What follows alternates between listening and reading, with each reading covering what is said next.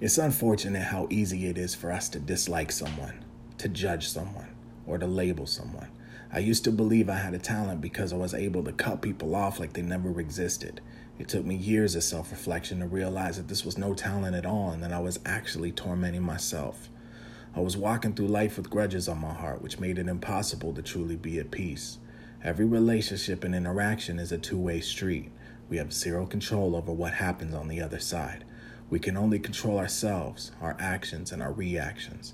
Our only goal is to keep our side of the street clean. It sounds so simple. However, we are sensitive beings and we build egos to protect the child inside of us. You hurt my feelings, I'll hurt your feelings, times two. What good comes from this? If we continue the cycle of fighting hate with hate, how could love ever exist? Even if we cut that person off, the pain is still there. We just hide it deep inside of us and then deny it. We act as if we aren't hurt, teaching ourselves to become ashamed that we actually feel feelings.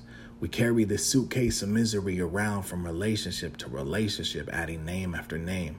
Ever wonder why it's so hard to talk about your feelings? Because you have been taught to believe it makes you look weak. We must learn to talk to each other and not about each other, to love and accept that people are who they are and not who we believe they should be. Removing our own darkness is the only way to become enlightened.